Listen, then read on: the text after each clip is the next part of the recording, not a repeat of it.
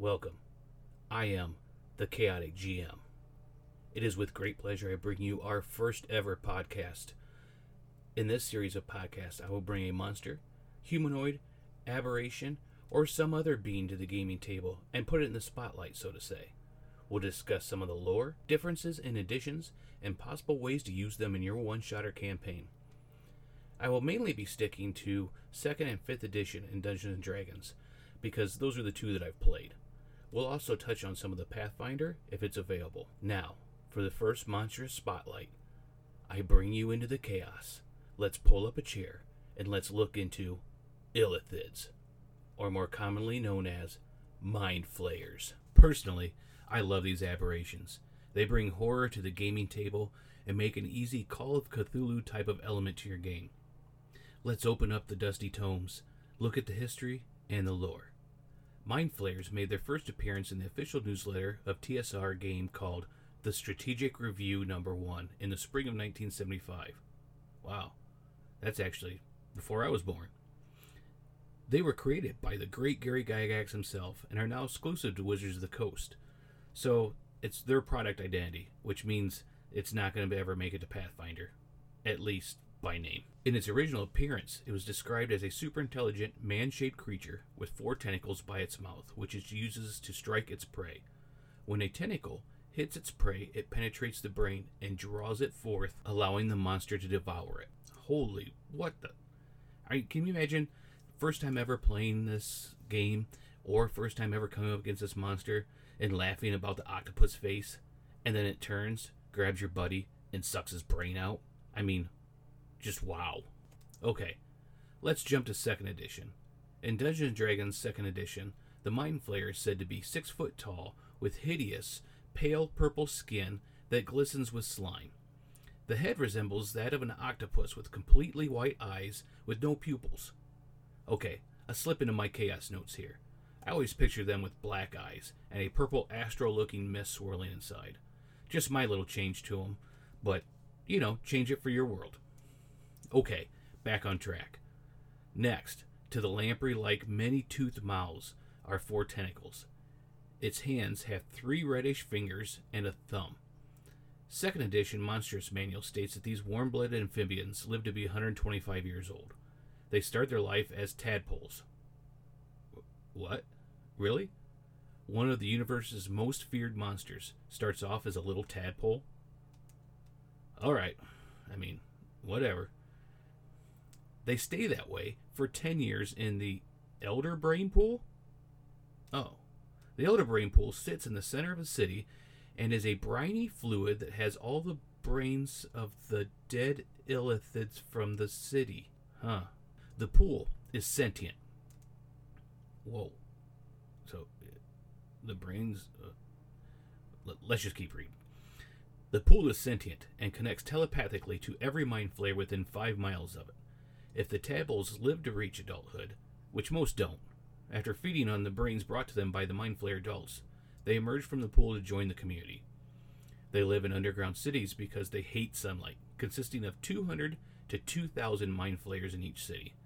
They can produce 2 tadpoles in their life. That's a good way of population control there written in, so they just don't take over everything. The ichor from these horrific nightmares is an essential component in ESP potions and other things. 5th edition calls them the scourge of sentient creatures across countless worlds. Psionic tyrants, slavers, and interdimensional voyagers, they are insidious masterminds that harvest entire races for their own twisted ends. 4 tentacles snake from their octopus-like heads, flexing in hungry anticipation when sentient creatures come near. Their great empires fell, though, and now they reside in the Underdark. Whoa, wait a second. Does everything that's scary and nasty and like a nightmare live in the Underdark? Maybe, someday, we'll find some nice, fluffy, cuddly creature and further explorations into the Underdark. Doubtful, but you never know. They reside there and feed upon brains to survive. When well fed, they secrete a thin glaze of mucus that coats its mauve skin. Same color as before, just it's mauve. When they harvest a brain, sometimes they don't eat it and use it in experiments, sometimes turning them into intellect devours. Ooh, intellect devours.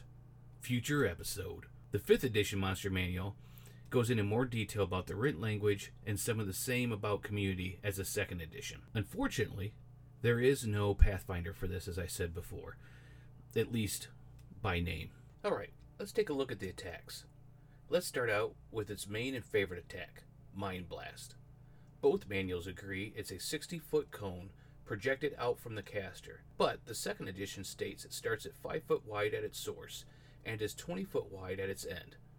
Damage-wise, second edition says there's no damage, but if they fail their saving throw, they are stunned and unable to act for 3d4 rounds. Fifth edition does 4d8 plus 4 psychic damage, and they are stunned for 1 minute if they fail their saving throw. In second edition, they don't state the amount of times it can be used, so every round if need be, I guess. Fifth edition says it has a recharge of 5 to 6. Seems fair, since in 5th edition it does deal a good amount of damage. If they are stunned, the fun begins. In 2nd edition, they may try to grab 1 or 2 victims and flee with them, or the Mind Flayer may attack them with his tentacles right there. If used as an attack against a non-stunned target, it has to attach each tentacle before dining. If you are stunned, it feasts on you automatically if it wants to. Death ensues. In 5th edition, it is called Extract Brain. It is a melee attack, and if it hits, deals 10d10 damage, and if the prey hits 0 hit points, your memories and life are the Mind Flayers. Tentacles in 5th edition as an attack do 2d10 plus 4 damage. If hit, and possible grapple for brain-sucking enjoyment. They can also use psionic spells in both editions, but prefer to run away if they can't incapacitate its victim. Now, let's move on to my favorite part. I'm calling it Chaos Creative Corner. Or we can just go Chaos Corner. You may ask, these things are horrible, but how can I incorporate them into my game? Other than the obvious of trying to kill my players and watch them suffer. Oh, I mean, total party wipe. Oh, the memories. Wait, where was I? Oh, yes, I remember. Not that we would ever try to kill all of our players, but I mean, we're there for pure enjoyment of seeing them solve our riddles and get past our monsters, right? Yeah, that's right. No total party wipes.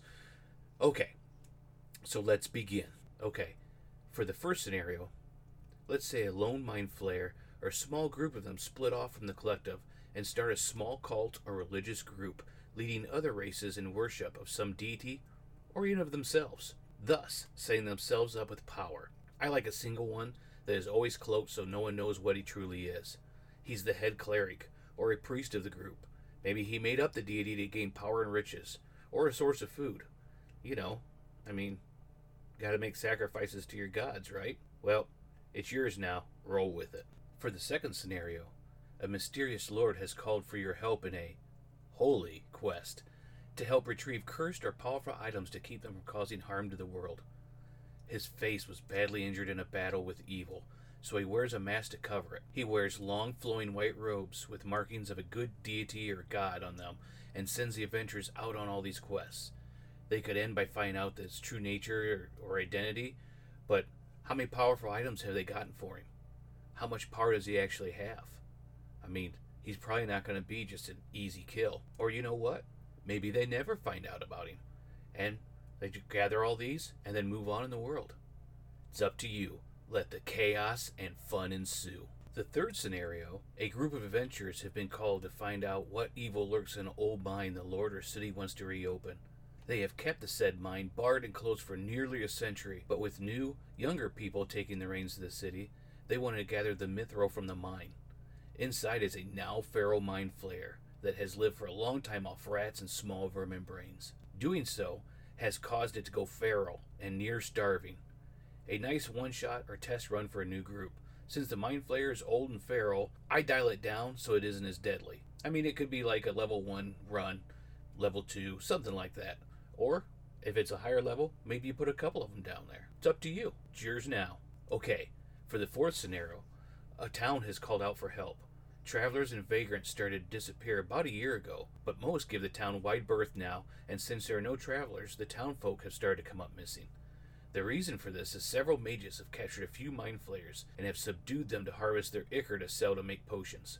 They still need brains to feed them, though. A nice battle against mages, and possibly Mind Flayers if they are released. This one would probably be a little bit higher level. For the fifth scenario, and my favorite one, Not really a one-shot or a module, but a way to introduce one into your campaign. A mind flayer, after devouring the memories and thoughts of a priest, paladin, or a deity, has seen the error of its ways and switches sides to become good. It tries questing and doing good to make up for its wrongdoing in the past. If it's a player or NPC, it needs to keep itself disguised somehow, as no one would believe it to be good now. And, guess what? It still hungers for brains. Can't just put that craving down, can you? Up to you to determine how often does it need to feed. What kind of thing will it devour? Will it only go after evildoers? Or vagrants? Or party members? Up to you. This one seems fun. Chaos at its finest.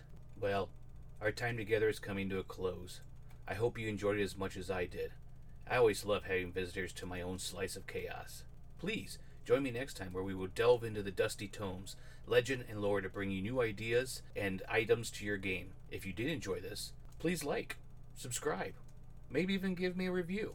Thanks, and remember, if you're truly chaotic, your players never know what you'll throw at them next.